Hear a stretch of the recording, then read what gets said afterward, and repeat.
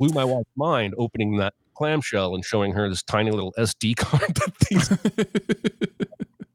Welcome to Recotopia, a happy home for recommended movies, shows, and music from two people you can definitely trust.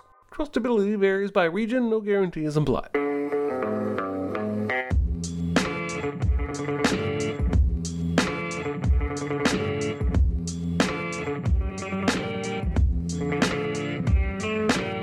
And now, here are your hosts, Aaron Dicer and Jeremy Scott.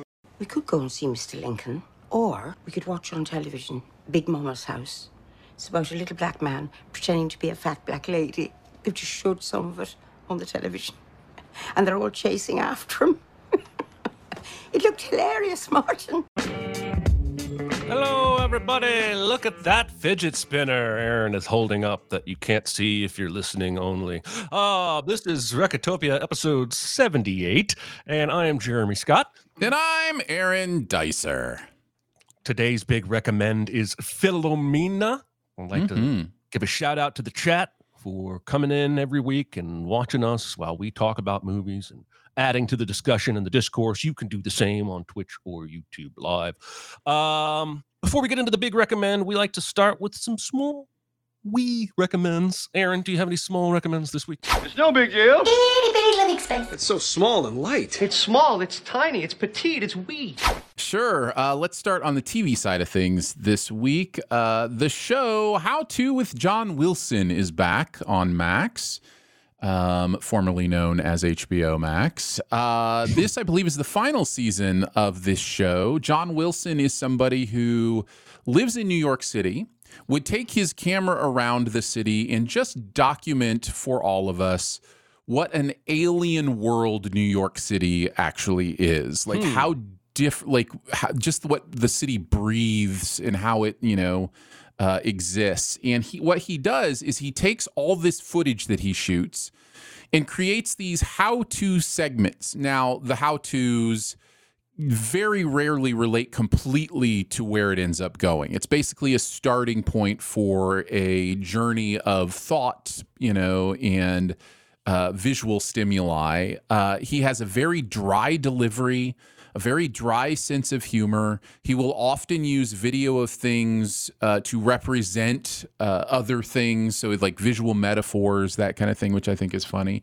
But overall, it's just, there's nothing like this on TV. It is a one-of-a-kind kind of show where a guy just puts his camera out there and just finds weird things to talk about. Now, I will say, be prepared. He's willing to go places you will be shocked that he goes. So let's say bodily functions. Let's say body modifications will appear or whatever. This isn't like the heart of the show. I'm just giving you a warning that he's not afraid to point his camera anywhere. In fact, the very first episode of this new season is how to find a bathroom in New York City, is the how-to. And there's lots of really gross bathrooms in New York City, and he's not afraid to show you exactly how gross they are. Okay. So that kind of thing. Anyways, it's interesting, it's fascinating, and it's unique. And I really, really enjoy it. But I think this is the last season. There's a couple other seasons. The episodes are really short. The seasons are pretty short. Real quick binge if you wanted to catch up on it, or even just watch one and kind of see what it's about. So, How To with John Wilson. I'm not gonna start with that New York bathroom one. I'll tell you that much. But having been to New York twice, I've seen some gross bathrooms. And I get it. All right, How To with John Wilson. Where is that? That's on Max. Max, formerly HBO Max. That's what you said. Correct. I remember that. Okay, everybody, my recommends this week. My small ones are not movies. And my first one's going to be a video game for the Nintendo Switch that came out in July called Disney's Illusion Island. And I want to start out by telling you this game is for kids. Okay? I don't need anybody commenting. Jeremy enjoys a game that my 6-year-old enjoys. But that is exactly what happened. I saw a good review. It has really good reviews online at all the major game review places. And it's kind of a original Mario side-scrolling jumping kind of game, but with Mickey, Minnie, Donald, and Goofy. And it doesn't have cutscenes, so it has when they have dialogue, it zooms in on them, and then there's little text bubbles that show up, and you can control how fast they go through that. And it's a very simple game. We're only maybe a third of the way through it. My wife and I played for a couple hours on Sunday, and we just had a blast. It's very vivid, colorful, and just fun to play. You gradually, every 10 minutes, you gain a new skill. And you start revisiting boards you've been on, but now you have new ways to get around them and get to places you couldn't before. So yeah, it's a game for kids with Disney people in it, and it's a kind of a side-scrolly, jumpy Mario type game. And really enjoyed it. So there you go. That's my first small recommend for the day. Buy that wherever you buy your video games. Blew my wife's mind opening that clamshell and showing her this tiny little SD card. Yeah, I'm interested in this. This is the kind of game I enjoy. I like the pretty colors. I like the simple side-scrolly kind of things. I've famously lost interest in the Zelda games when they became open world. Like, I don't want to have to cook stuff to get to the dungeons. I don't understand what we're doing anymore. So Old Man Yells at Cloud. I will play Illusion Island. My favorite game right now is Pikmin 4, which just came out. I saw you said something about that on Twitter, I think, or maybe. Yeah, it came out the same weekend as Barbie and Oppenheimer. So, I was trying to get it in on the Barbenheimer thing. The Barbenheimer, maybe? Barbenheimerman? No, that probably doesn't. So what is that game? I Googled it at the time, and it looked like sensory overload, so I moved on. So what's really interesting about Pikmin is the game is based on a day period on this planet that you go to, and these little creatures that you can pick out of the ground. Some are red, some are blue, some are yellow. The red ones don't get hurt by fire. The blue ones don't get hurt by water. The yellow ones don't get hurt by electricity, that kind of thing. And then you use these creatures to accomplish the tasks you need to get the parts for your ship or the fruit to make your fruit drinks or, whatever. And so there's a real itch it scratches in my brain of organization and putting, getting tasks done in an efficient way and that kind of stuff. Do you play PC games at all?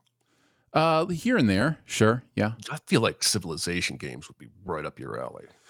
Yeah, I mean, the problem with Civilization games and those if I understand them correctly, is there's a real waiting there's a real time process to them where things build up over time or whatever. And I'm looking to accomplish short-term goals, not build a long-term well, if kind of thing. You break down all of Civilization as it exists into a lot of tiny short-term goals, that's a good way to view that game, because you start out with one city and one worker and one warrior, and you can have the worker do a variety of things. He could build a road, he could build a structure, he could and the warrior can fight or stand guard.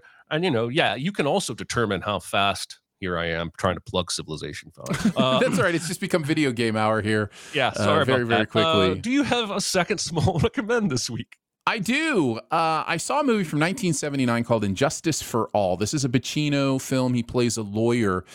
There have been many stories that have told the story of defense lawyers and the problem, the ethical issues that defense lawyers come into when it's I know I'm defending a guilty person, but my job is to be their defense. My job is to defend them, even if it seems like they're guilty. This is how the system works. This is my role in the system. This is the ultimate version of that movie. And Al Pacino is that lawyer who is struggling with what his job is. There is a corrupt judge that gets accused of a horrible crime, and that judge asks him to be his defense lawyer. He agrees and then immediately starts regretting it. And it's about his journey in defending this corrupt judge played by John Forsythe. Christine Lottie is in there as well. Jeffrey Tambor steps in a really interesting role. And it's that old school kind of movie where you have all these different characters that are just operating around the central plot. It seems like anymore with movies, every single character gets their setup, payoff, resolution. Like if you're in the movie, you have to have a character arc that resolves for the audience. And it didn't used to be that way. Like your central protagonist would have that, but then you would just have other people who were just around them in their lives, and you may not know how that resolved or what that thing. And this has a lot of that, which I kind of find refreshing to go back to old movies in that way sometimes. It's just like they feel more like authentically placed in someone's life. But Tambor and there's another judge played by Jack Warden have their own stories that don't necessarily resolve, but they're interesting and they have you thinking about things. I love the way this movie ends. I don't want to spoil it. I know it's, 44 years old now, so it's not like you haven't had the chance to see it, but a lot of people haven't seen it. I think it's one of Pacino's lesser seen movies. So yeah, it's a small recommend from me. Check out And Justice for All. You will need to rent it. I don't think it's streaming anywhere for free. Unless I missed somewhere. So, throw down like $2.99 on You're Amazon on a and check it Pacino out. kick lately, aren't you? I've seen a few. Yeah, I've seen a few of his lately. Also, one of your favorite movies, Devil's Advocate. Saw that, I thought that you'd seen that one. I got a question over here in the comments asking if your movie here is the one where the judge pulls out and fires a gun instead of using his gavel. Yes. That's the Jack Warden character. That's amazing. It's... that character is really interesting because the movie indicates that judge is so fed up with his work and what he has to do that he's suicidal, but it never really it doesn't like a modern movie I think would have him commit suicide, would have like that in the movie. And I guess maybe that's spoiler that he doesn't, but this movie just plays around him as if like, no, he's just in a terrible place. And the movie, allows him to be in that terrible place. So anyways, it's good stuff. All right. Been a long time since I've had a food or drink recommend. And I and my wife recently tried a brand new food from South America that we had never had before, called pupusas. And these are from El Salvador and Honduras. Both countries claim to be the birthplace. That's always fun. That's like the Philadelphia cheesesteak. There's like two places that claim to be the originator. It is I'm going to read from Wikipedia because I had no experience with this food before we just decided to go try it. It's a thick griddle cake or flatbread made with cornmeal or rice flour, similar to Colombian and Venezuelan arepas. And then it's usually stuffed with fish or meat or cheese or squash or beans. I had one with cheese and beans, and one with cheese and beans and steak. The structure is like a quesadilla that instead of like one tortilla being folded over, it's two round things, and you put something inside before you griddle them. This was effing delicious. We've already made an appointment, not an appointment, we put on a calendar. We're going to go back here this week. It's so good. It was unlike anything I've ever had. I was expecting it to be very similar to pita bread or tortilla, and it's not. It's got its own real earthy, awesome flavor. And if you have a place near you that does authentic pupusas, I would highly suggest you give it a try because I was blown away. So there you go. Very nice. It sounds like a dirty word, but I want it. Yeah, well, there you go. It does sound like a dirty word. And yes, according to my El Salvadoran coworker, it's definitely El Salvadorian. So yeah, I think it's time for this week's big recommend. I'm fine. It's just that you're so big. It's so huge. It's a good rule, but this is bigger than rules. It's bigger on the inside. Is it? I noticed. Which is Philomena, brought to you by my co-host, Aaron Dicer. Yeah. Why don't you kick us off? It has been 10 years since I've seen this movie and wanted to revisit it. I remember loving it, and after watching it again, confirmed. I love this movie, absolutely and wholeheartedly. It is based on a true story. There's a woman named Philomena from Ireland and a reporter named Martin Sixstreet from the BBC, formerly from the BBC.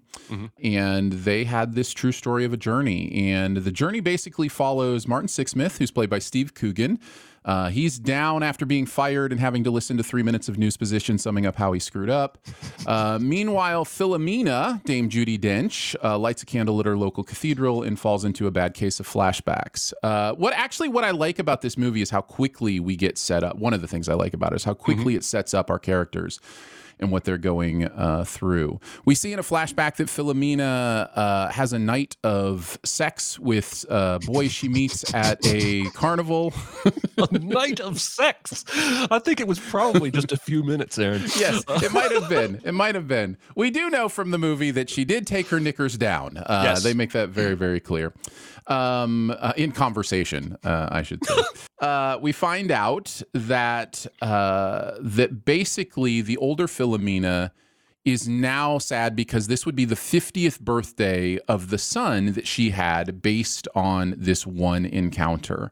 And because she was a young girl pregnant in the 50s, she was sent to this place for unwed mothers, which was a convent in Ireland. And they were terrible, terrible human beings who basically manipulated and abused these young women to both have them work for them and sell their children into adoption for £1,000 a child.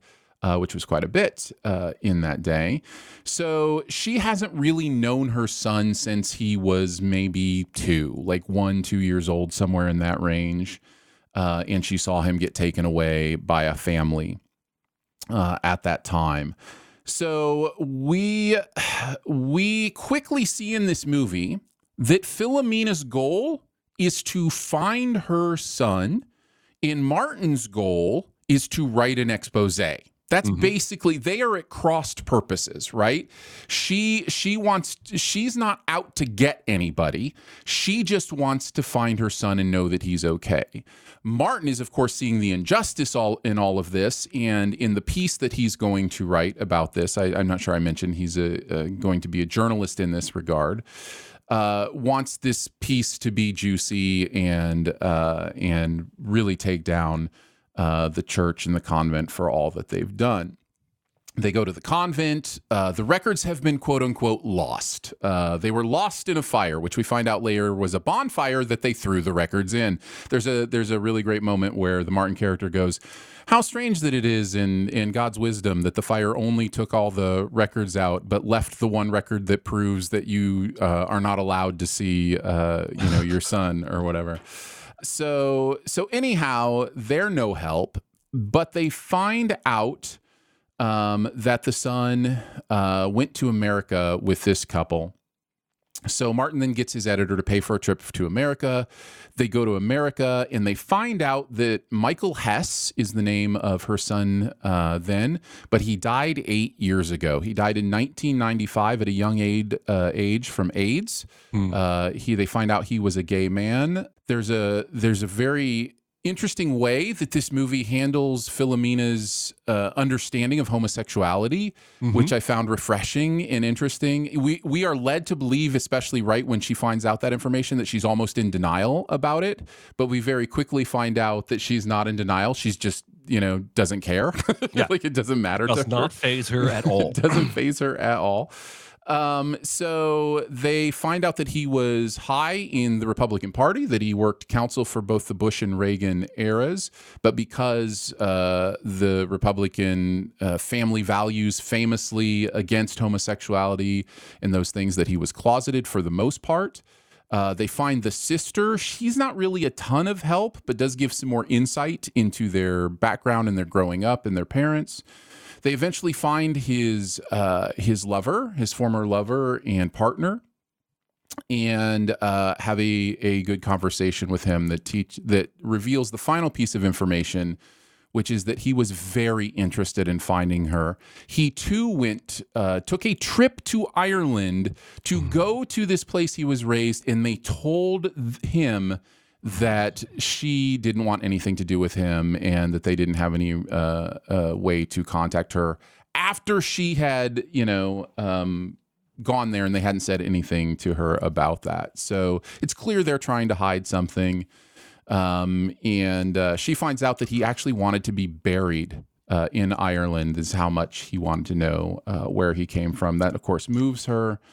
And in the final moments, we get the confrontation at this convent. Martin really starts laying into Sister Hildegard, who is kind of our primary, I mean, villain's a weird word in a movie like this, but definitely the antagonist of the movie. And rightfully, righteously, justicely telling her things that are true, when Philomena has this moment where she says, but that's not what it's about for me. This is my story, not your story. And they have a really interesting conversation about forgiveness and anger. And she says something along the lines, when he says, I'm angry, she says, well, that must be exhausting. And it's kind of the heart of this movie. And we realize by the end on this journey, yes, our hearts are broken for Philomena, and knowing that she never got to meet this son, and that there were people keeping her from meeting the son, but that life continues to have moved on, and there's this new relationship with her and Martin as she tells him about a book that she's read. So yeah, the movie kind of leaves you with one of those interesting little conundrums, like, who do you identify with more here? Do you identify with Martin's point of view on this and his instincts on this? Do you agree with Philomena's instincts on this? And I think there's some beautiful things to think about in the areas of justice and forgiveness and all those kind of things. Can I answer both? You can, absolutely. I was just going to go to you, Jeremy. Jeremy, what did you think of Philomena? I really enjoyed this film. This is the first time I have seen it, and I should no longer be able to be surprised by how good Judi Dench is, but she's so good. Oscar nominated for this role. She's deserved it. She's phenomenal in so many subtle little moments. Really, really, really loved the film, and especially her performance. I wrote down a lot of quotes that I'll share later, but one drawback I found was that I wish that we had gotten a little bit more of her daughter's experience through this. And I do appreciate that the daughter goes from not knowing she had a brother to being 100% supportive, to the point of even backing off when Philomena doesn't want her around. But I feel like that would have to be a very unique emotional experience. And perhaps they shot it and cut it, but obviously, even as she says at the end, this is Philomena's story. And it's kind of Martin's story, but it's Philomena's story. It's not her daughter's story. It's not the nun's story. And yeah, somebody has to take Martin's role and take these people to task for what they've done.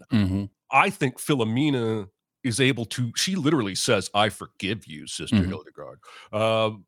I think she's able to do that because she's been carrying this pain for 50 years and she wants to let go. And the most powerful message the movie has, in my opinion, is about anger. And it took me 30 some years of my own life to learn how much control I have over extended anger. There's always going to be stuff that happens in life that's going to flash my ire, but how I respond to that, how long I choose to carry that. People carry anger for decades, and it is exhausting, but it's also killing them. Like, we don't give enough respect to what our brain can do to our bodies, and carrying this weight for 50 years. That makes perfect sense that she doesn't have any room for anger anymore. And Martin's anger is probably a little bit displaced. He's got other things in his life to be angry about, probably himself, for getting himself into the hot water that kicks it all off. Yeah, the first scene where she's telling him about a book, and he's just steadily getting wide-eyed and like, what am I living through right now, is but delightful. We all know that person though, right? Like, yes. That older person who just wants to tell us about this thing and doesn't realize we don't care. Yes. Because they just want to have that moment with, like, it's beautiful. I think Steve Coogan is pretty incredible in this too. He is. I think he sells the authenticity of their relationship and what's what great they're is doing. that I know him as a comedian, and he's incredibly funny, but here the humor is very subtle, and he feels like an actual human being. Of course, they're both playing people who were actual human beings. The fact that this is a true story, I think, makes it a lot harder to watch. And I read that after the movie came out, that they found out this was pretty widespread in Yeah, Ireland. it happened a And there lot. were all these people that came out and said, this happened to me too. This happened to me too. The movie at the end says thousands, I think. Thousands Yeah. still are looking for their parents and children. Just wild that humans are capable of that kind of behavior. Well, understand where it comes from is a misplaced dogmatism, right? Yes. Where it comes Yes. from is because we even hear it from Hildegard up to the very end. There is Yes. no change from Hildegard. No. Hildegard up She to the deserved very it end. all because of her sin. It was She all a sinned. consequence of her She sin. deserves it all. That's the dogmatism. That's where it comes from. So Hildegard doesn't see it as being awful to somebody or hurting someone. She sees it as standing up for justice, standing up for righteousness. That's the ugly part for me, is just how misplaced we can be as humans about our own. And there's an interesting mirror there for Martin, who has his own kind of dogmatism in his anger, in him wanting these people to suffer, wanting them, to hurt. And Philomena walks in with forgiveness. And, there's this interesting thing as human beings of, what do we choose? Do we choose do we choose how we see the world to put it on other people and make them see it the way we see it? Or do we choose to live our lives believing what we believe and to love people around us no matter what? One of the believe? dialogue lines I wrote down speaks to that, where he says to her, or she says to him, "Do you believe in God?" And he says, "I've always thought that was sort of a difficult thing to answer in any kind of a simple way. Do you?" And she goes, "Yes." And it's just a perfect encapsulation of their person. So good. They are. I also wrote down early on, Martin goes to his doctor. Doctor says, "Try running." He says, "I'm thinking about writing a book." He says, "About what?" He says, "Russian history." The doctor goes, "Try running." And even Martin seems to feel throughout the movie that the Russian history book is just a dead end, that no one's going to, he even says at one point, no one wants to read about Russian history. You can tell Steve Coogan wrote on this script, because there's some really funny stuff here. Yeah. Even right from the beginning, the doctor says, "Stool sample outstanding," and he says, "Excellent," and he goes, "No, I mean, you haven't provided one." That's such a good joke. That's just a great joke, and there's a lot throughout. So, She says, "And after the sex was over, I thought anything that feels so lovely must be wrong." And he goes, "Fucking Catholics." And then there's this line where he's calling his magazine editor, and he's telling her, "Can't keep doing this." And he says, "She's in bits. It's like she's lost him all over again." And she says instantly, "That's great. Write that down." Yeah. Because she doesn't care. This woman is not a human being. But to that's her. a mirror to the things he said at the beginning, right? Like, he was the one saying, like, he would correct him himself. He'd be like, "That's good. I mean, for the story." Like, he was doing that exact thing early on. Yep. And so that's the holding the mirror up, to him kind of thing. I When was she a does little it. frustrated. The movie lets him off the hook when she says, "Don't fly her home. You keep her there somehow." And he is like, "Oh, I'm going to have to keep her here somehow." And she just instantly says, "I think I want to stay for a couple of days." And Yeah. I think that's intentional. I think I would have preferred to see him have to struggle with that a little bit more instead of being bailed out by Philomena. But again, it's Philomena's story. It's her journey. It's not his, even though it is his. That's what I love. Philomena is on one end. That nasty nun is on the other end, or the magazine lady could be on the other end. And Martin goes from one end to the other through the course of the movie. He's the most changed by the events of the film. Yeah. Yeah.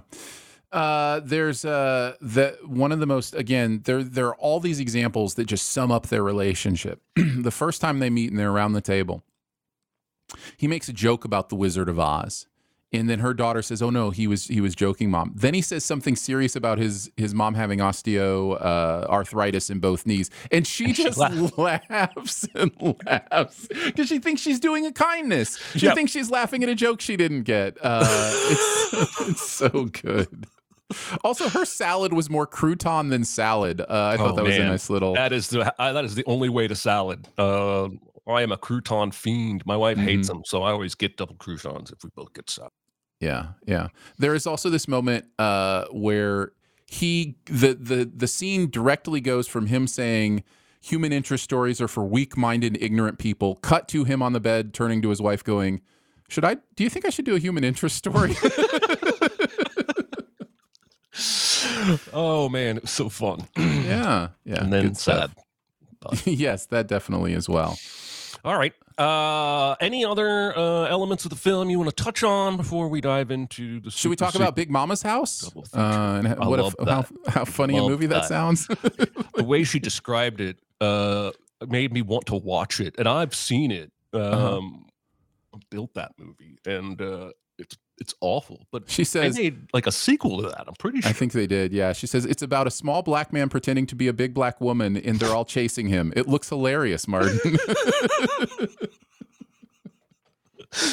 Yeah, she's just a lovely personality to spend time with. Even in the midst of all that historic pain, she still finds time to be delightful. The one thing I will mention, aside from just the parts of the movie I love, and I briefly touched on this, the information, the plot movement, the story movement of this movie isn't used as a weapon against the audience. It's used as a foundation for us to stand on. And in the era of twist endings and story twists, many movies take their information and hide it from the audience until they can bludgeon them with it, till they can, make it this big thing or whatever. And this movie just naturally reveals the story as it happens. It doesn't, the information about him actually going home or whatever might be the biggest thing you could call like a story twist or whatever, but it happens at exactly the right time in the movie. It just feels like that's when we need to know that. That's when we need to feel that. I'm really impressed with this movie's ability to reveal its information to the audience. Does it really well. Mm-hmm. All right, let's dive into the super secret double feature because I had a devil of a time here. Be very, very quiet. Secret? What secret? Our dirty little secret. I tell you something I've never told anyone. I very strongly wanted to make a Catholic Church condemnation connection. Sure. So my first thought was Spotlight. There's also a movie with Melissa Leo about a young nun called Novitiate that even deals with how a young nun deals with sexual feelings. But again, this movie is not, its first priority is not to bash the Catholic Church. Its first priority is Philomena. So I ended up going with Lion, a 2016 film starring Dev Patel. It's sort of the reverse of this movie. He plays a young boy in India who is separated from his brother in the 80s, gets lost, ends up on a train, ends up in a region of India where they speak a dialect he doesn't know, but he's still pretty clever, still pretty street smart, ends up adopted by an Australian couple, and years later sets out on a journey to try and find his mother, his brother, and his sister. And that journey doesn't completely go the way you might hope it would. And I just felt like that would be a really lyrical, mirror image kind of story to bookend with Philomena. I've only seen Lion the one time. I don't remember it super well, but I remember really liking it, and it's got really good reviews. Do you have a more recent sense of that film than I do? I loved Lion. Lion was one of those the year it came out that anytime I was with family or friends and they were like, hey, is there a movie we should watch? I was like, Lion, let's put it on. It's so well done and it's so powerful and meaningful. And I think that's a great double feature. I did sit for about an hour on Girl with the Dragon Tattoo just because it has a disgraced journalist who goes about investigating a new mystery, but that's the only connection, and that would be a jarring double feature. It would be. It would be. All right, so next week, I am not going to let anyone's emotions off the hook. We need to start doing comedies at some point. We do. I tried to do. What did I do? I did a light one a couple weeks ago. Yeah. Adventureland, but it seemed like kind of hit and miss with the listeners and the viewers. But yes, I have State and Maine all loaded up for one of these weeks. Oh, nice. That's a laugh riot. But this week we're gonna watch Never, Rarely, Sometimes, Always. This film wrecked me the first time I saw it. It's for free on Pluto and Peacock. You can rent it on other places. Topical trigger warnings. This movie is overtly about a teenager traveling from one state to another to have an abortion. And while I think the movie has plenty to say about that topic, it's interested in a lot more than just that, particularly this relationship between these two cousins that is a stronger bond than most people have with their siblings.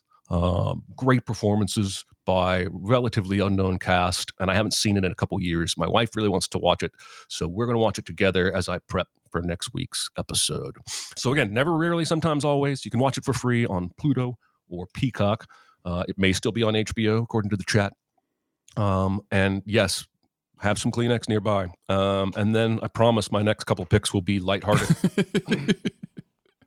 All right, let's do some questions. Sure, let's do it. Question. I got something to say. I want the truth. I am listening.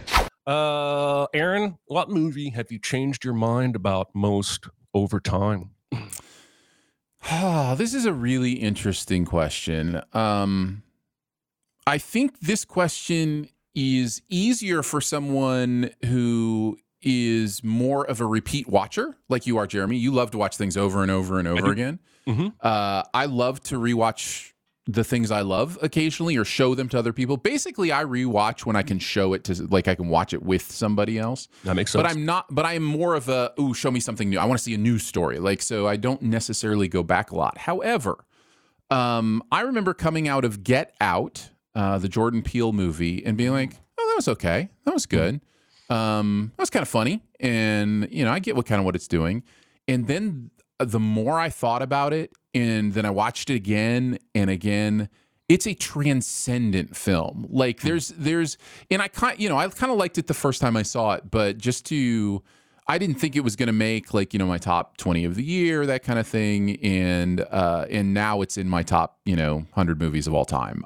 It's really, really good. So I don't have any proof of this, but I have this theory that Jordan Peele lived with that story for years. Sure. And by the time he was ready to make it, he knew it inside and out. That is one of the most intentional movies I've ever seen. And it's so sure-handed for a first-time director. I just feel like he has to have been intimately familiar with every beat of that story. And then the other direction would probably be Phantom Menace. I remember walking out of Phantom Menace just buzzing, just like that was so amazing. And I think actually Phantom Menace fits this question better than any other movie for me, because I went from loving it to hating it, realizing how little is going on in so much of that movie, how pointless so much of that stuff is. And then I've kind of come around back to kind of mid/liked it. I cannot get over how amazing Duel of the Fates is in that movie, and there is one of the reasons it's so good is the Qui-Gon Obi-Wan thing, which the movie sets up pretty well. So, I've come back to liking it after loving it and hating it. So, I've just been all over the map with Phantom Menace. Well, Lucas is good at, especially with the prequels, is finishing on such a high note. You tend to forgive the bits that weren't great leading up to it. Like you said, with Duel of the Fates, that is such an iconic lightsaber duel. It goes on for so long. It has great locations. It's the best music in the series. Exactly. Yeah. It's just absolutely firing on all cylinders Star Wars. And he does the same thing similarly. The CG's not up quite there, but at the end of Attack of the Clones, you get, dozens of Jedi fighting at once, which we've never seen. Then you get Yoda flip fighting, which we've never seen. And you kind of walk out forgetting all the video game crap where Padme and Anakin were like almost turned into molten robot metal. I don't know what's going on and all that, except that I think he was hoping to sell a video game. But that's a good answer. I think I was probably initially disappointed and have slowly become more disappointed. Fair. But I love this question. So from good to bad, my answer is Pulp Fiction. Pulp Fiction came out right in my first couple years of exploring film and watching movies constantly. And it's such a sensory overload. And up until then, there had never been anything like that. Now we've got dozens of copycats, but that was such a unique voice, such a stylized way to tell a story, hilarious dialogue. I'll tell you what, I don't care for this movie anymore. I straight up don't enjoy it. The last time I watched it, I was like, this is, it's just, yeah.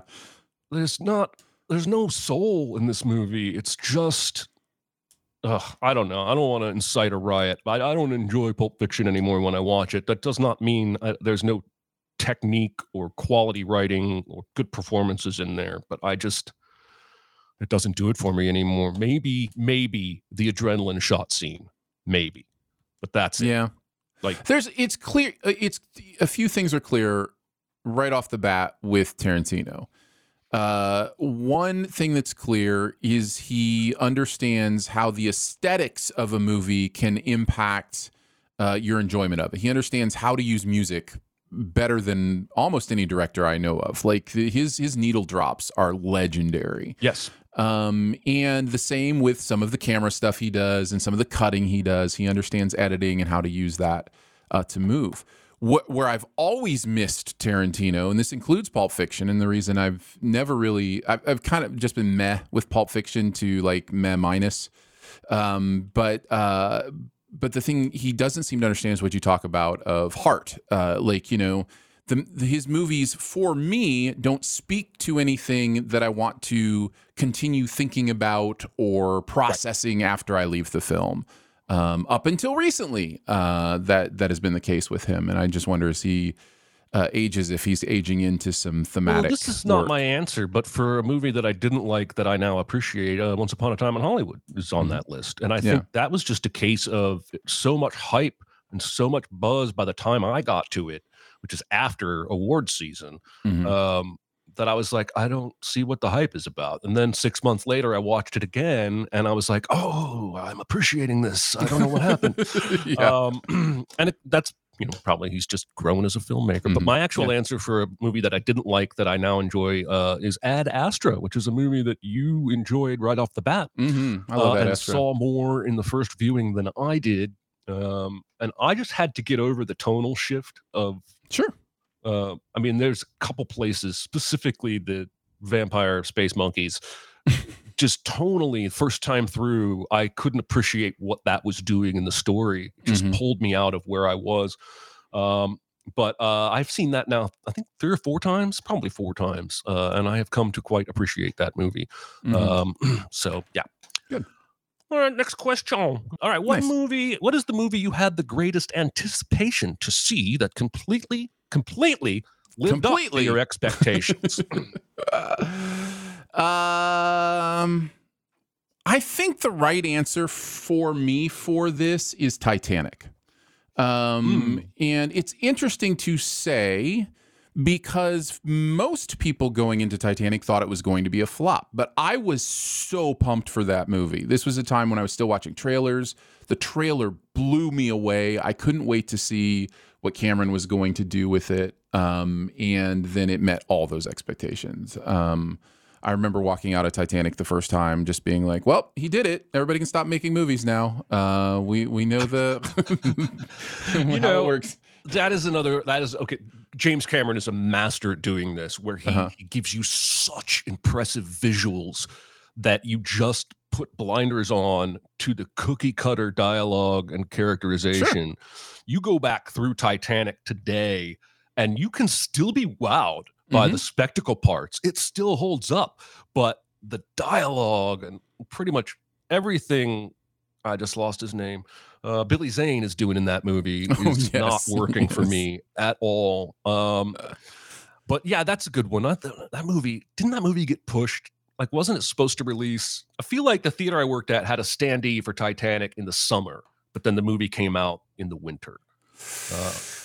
And that may have just been an early standee. I mean, I know it came out in December and then basically owned everything through the beginning of the summer. Like it was crazy how much it owned the box office. It was supposed to be out in July 2nd. But then in April, Cameron said, nah, not going to make it. That's a Cameron staple right there, which I honestly respect. Like, if it ain't ready, don't put it out yet. Like, I think more movies could benefit from that. I mean, video games is probably the one area they do this the most, because almost every major video game that launches these days has all kinds of bugs and issues. The other great answers. The other one I would wanted to throw out was Paddington 2. Blew me away. Huge expectations for that. Paddington 3 is screwed because of how good 2 was.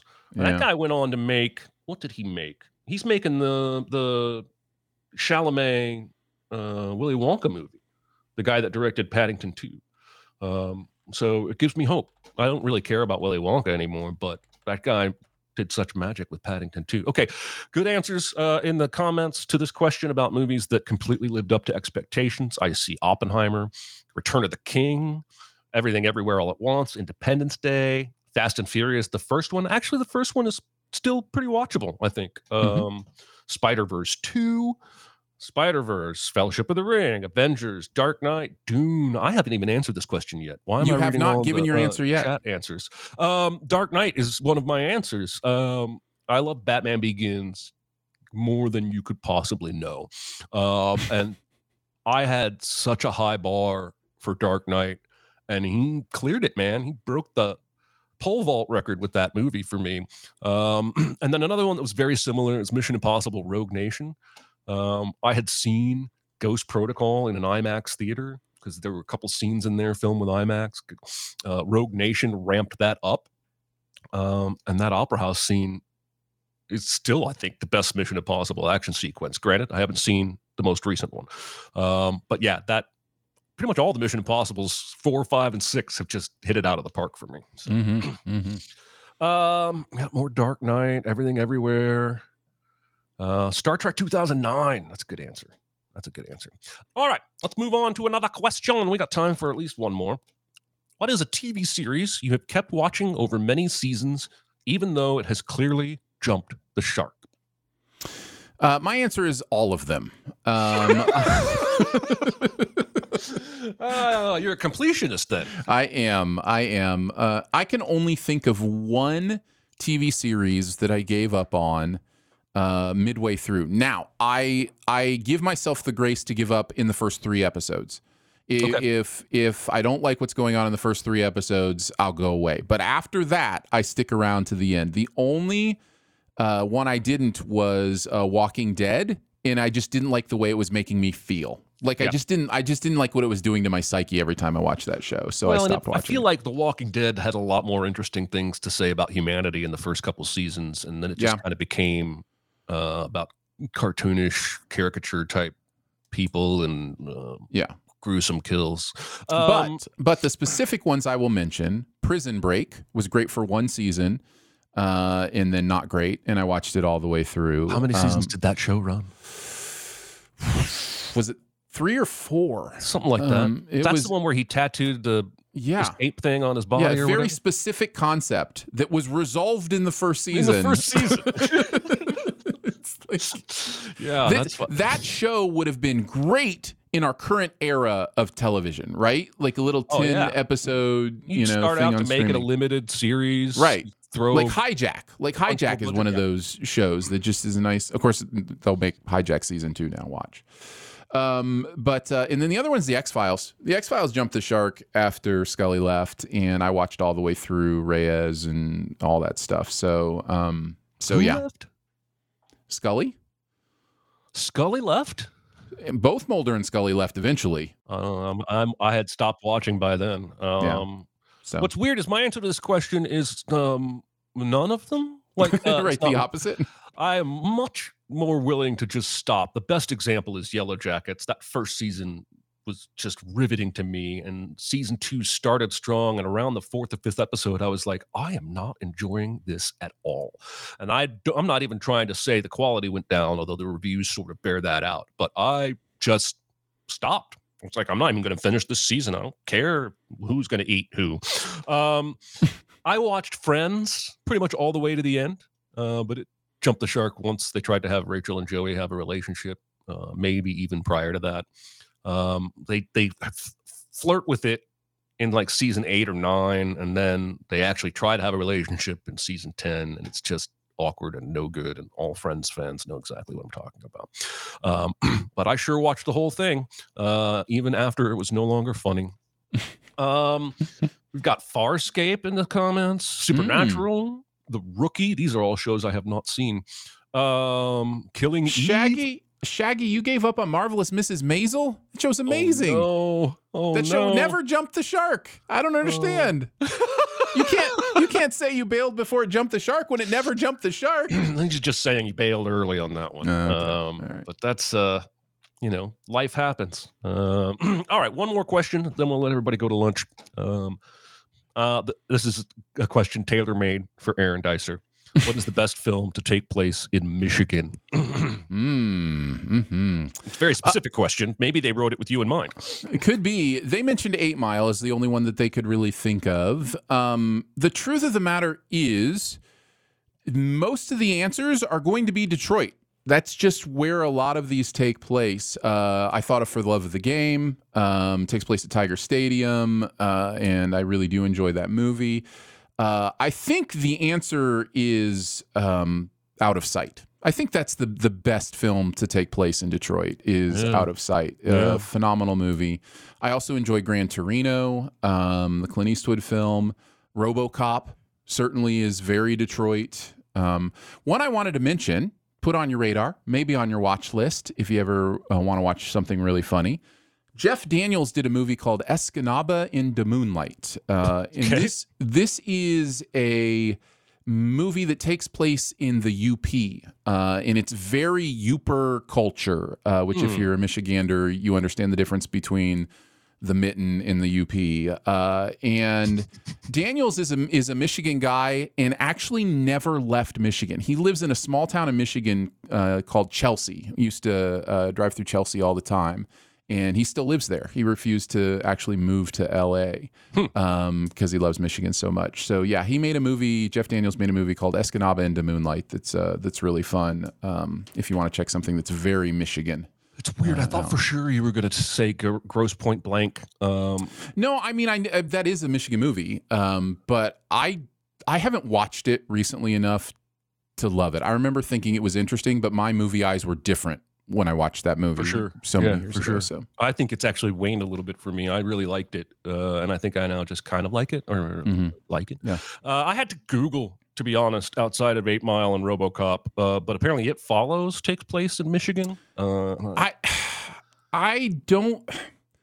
think It Follows is. It doesn't take place anywhere or at any time. But it was shot in Michigan then? Is that the deal? I think it may have been shot in Michigan, but like that movie is very metaphorical. Like it feels like it's in the 80s, but they have like a cell phone type device in it that isn't really that movie is out of like the real world in my opinion, but yeah. Well, maybe. Yeah. But man, it's one of the best vibe movies I've seen in ages. It Follows is great. It Follows is great. I wanted to follow wherever it was going. And also apparently Evil Dead is maybe set in Michigan. Interesting. I didn't know that. And I've only seen the original Evil Dead once, but I know it's considered a classic. So that was my answer. I want to thank everybody in the chat for coming out for the live broadcast and weighing in on the questions as well as the Philomena discussion. You guys are appreciated. Your homework for next week, Never, Rarely, Sometimes, Always, which you can watch on Pluto TV or Peacock for free. And bring your hanky. That's going to do it for episode 78. For Aaron Dicer, I'm Jeremy Scott. We'll see you next time. Bye, guys. Be a part of the live show by being a member of the Sin Club at Patreon at patreon.com/cinemasins. Chat with us on the CinemaSins Discord at discord.gg/cinemasins or CinemaSins Twitter at CinemaSins, and email any comments or questions to recotopia@cinemasins.com. That's RECOTOPIA at cinemasins.com.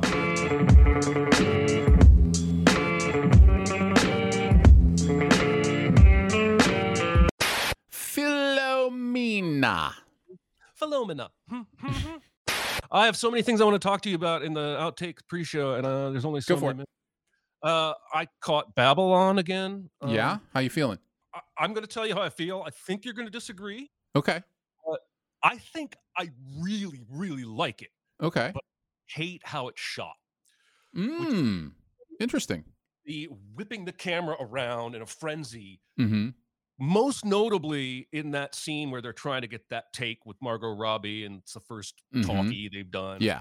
But they do it at every party that the movie has. They do it during every. I mean, there's like probably if I didn't exaggerate, at least 6 or 7 scenes in the movie that are shot that way, where the camera's constantly turning, wiping like they do in La La Land and that one. Right, in the jazz scene. Yeah. Yeah, and I think that is intentional. But I guarantee it is. I don't like it. Yeah, I don't blame you for that much. I think it's way overdone. I think I love the script. I think I love the performances. I think I love the colors. And how wild it is at times. But watching it makes me anxious. Often in times where I don't think it's intended. I think that multiple take first talkie scene where the camera guy, where the AD's yelling, "I'm gonna shit in your mouth." That scene is supposed to make you feel anxious because they are all slowly getting more and more anxious. And then you get that euphoria when they nail the take, and I think that's part of the cause there. But like the opening party scene has all this whippy camera stuff. And I know it's trying to throw me in the middle of this whirlwind that is Hollywood / Babylon. And I just don't like the camera work. He does it in the pool scene in La La Land when the camera comes up out of the water and starts spinning around. You're right. Yeah. Like he loves the idea of the camera moving quickly in an environment that's supposed to be energetic. So, yeah. I don't know. I just feel like, okay, so The Bear season 1 did that all one take episode. That built tension and made me anxious as much as any Damien Chazelle scene. But the camera didn't whip back and forth. It just moved with the people. Well, I will say this. You've definitely picked up on something that I really agree with, which is that Chazelle, as a director, is over conscious of the camera's movement. He loves using the way the camera moves. I get that. I think it's a valid way to impact emotion, and I wouldn't necessarily call it a crutch, but he is very camera movement aware. You know, some directors are very color aware. You know, like color is their big thing, and for him, I really do think a lot of it has to do with how the camera moves. I think it's got a lot of really fascinating things to say. I just wish it was a little less camera whippy. Literally you experienced less whiplash. Well, the Orioles suspended their announcer. You seen this story? Yeah, I saw you comment on it, and I had actually seen some other baseball person that I follow had mentioned something about it. It's the dumbest thing ever. Well, I genuinely need you to tell me what he got fired for, because I watched the clip and I couldn't understand. It certainly wasn't a cancel culture kind of thing. Like it wasn't like he said something inappropriate or whatever. So I can't wait to explain this to you because our owner is a giant piss baby. And you're fired, Jeremy. You can't say that. You're fired. He said at the beginning of the season he was going to open the books to the public. And he didn't. He still hasn't signed a renewed lease. I think they are days away from that coming up. And so, yeah, what Kevin Brown said. Kevin Brown is not only beloved by the Orioles fans, but he's one of the best announcers in the game, and he's really young. He could have like a Vin Scully type career. He's really good. That's so fun. And we've been missing him for 10, 12 games. The Orioles subreddit has been speculating, is he on vacation? What's going on? He calls almost every game. And so what he said 2 weeks ago at a pregame before we played Tampa Bay was the Orioles have beaten Tampa Bay more times this season than in the previous 3 seasons combined. Okay. That's what set the owner off. That's the factual information about who won and lost the games? He does not want him pointing out that they sucked 3 years ago. There are specific former Orioles players that announcers are not allowed to say their name. Well, this guy sounds like a terrible human. Peter Angelos was a bad owner who made bad decisions and didn't spend money, but he was a generous man, and he gave back to the city of Baltimore, and he was a good human. His son, John, runs the team now, and he has none of that good stuff, but all of the bad, ownership stuff. Okay. All right. So this is signaling to me we've got all these great young players. That's why we're awesome this year, and we're going to have to pay them. We're going to have to give them contracts, and I don't know if he's going to do it. But anyway, yes, he apparently suspended indefinitely the announcer for stating factual evidence, which actually makes the team look good. Yeah, and that's even the weirdest owner part. looked good because the owner hired the GM that got us these draft picks that made us good. It was basically a compliment. And correct me if I'm wrong, but that's also not his job to produce those segments either. Like, right now, that's the other thing. I don't know exactly how it works, but usually, especially the higher up you get, the more you just become a teleprompter reader. You know, like other people are writing and producing your graphics, your segments. I don't know how it is necessarily at the local level. Like maybe he did produce that segment, but I'm almost certain he didn't, because before he even started talking about it, a graphic came up on screen with all these stats. And so the director, the producer of the show, they're as much to blame, but nobody's to blame. It's nobody's to blame. But if you're going to take somebody to task for that, you take the director to task for that or the producer to task for that. I still can't believe the streamers haven't figured out sports on streaming. Like, the idea that they're still tied into the cable packages like ESPN or whatever, like it's so wild to me that if you subscribe to the ESPN streaming service, you don't get any of the sports that are on ESPN. You get all like the secondary and tertiary like sports. Oh, that's wild. I didn't know that. Yeah, no, it's not the stuff that's on ESPN because that stuff is, belongs to the cable packages and they can't really. Well, I think the big problem is that streaming is not appointment viewing. It's when I'm ready viewing. It's not like sports is, okay, I know Monday Night Football is going to start at 6:30 every single Monday. And streaming is not a service that your brain is trained to use in that manner. Correct. But they are trying to push it that way. Like there's more and more live content on streaming services. Eurovision, for example, was live on Peacock. They're a lot of the soccer matches are live on Peacock. A lot of the Euro leagues have live stuff. And I'm just surprised that for whatever reason, that hasn't made the transition to streaming. The streaming services are figuring it out, but it's just interesting to me because sports is the one thing that I can't really depend on my streaming service. I subscribe to pretty much every streaming service. Right, same here. Maybe not Stars. That may be the only one I don't subscribe to. And I can't watch the sports I want to watch. Yep. And that seems weird to me. That just seems weird. Somebody owns it that also owns a streaming. So are you cut the cord? You don't have cable anymore? No, I don't have cable. I don't even have YouTube TV anymore. Wow. So yeah, I have just a handful of $10 to $15 a month streaming services that I subscribe. I'll never forget when we were recording Sincast, and I was complaining about how many different streaming services there were and how I didn't want to pay for them. And Chris was just deadpanned.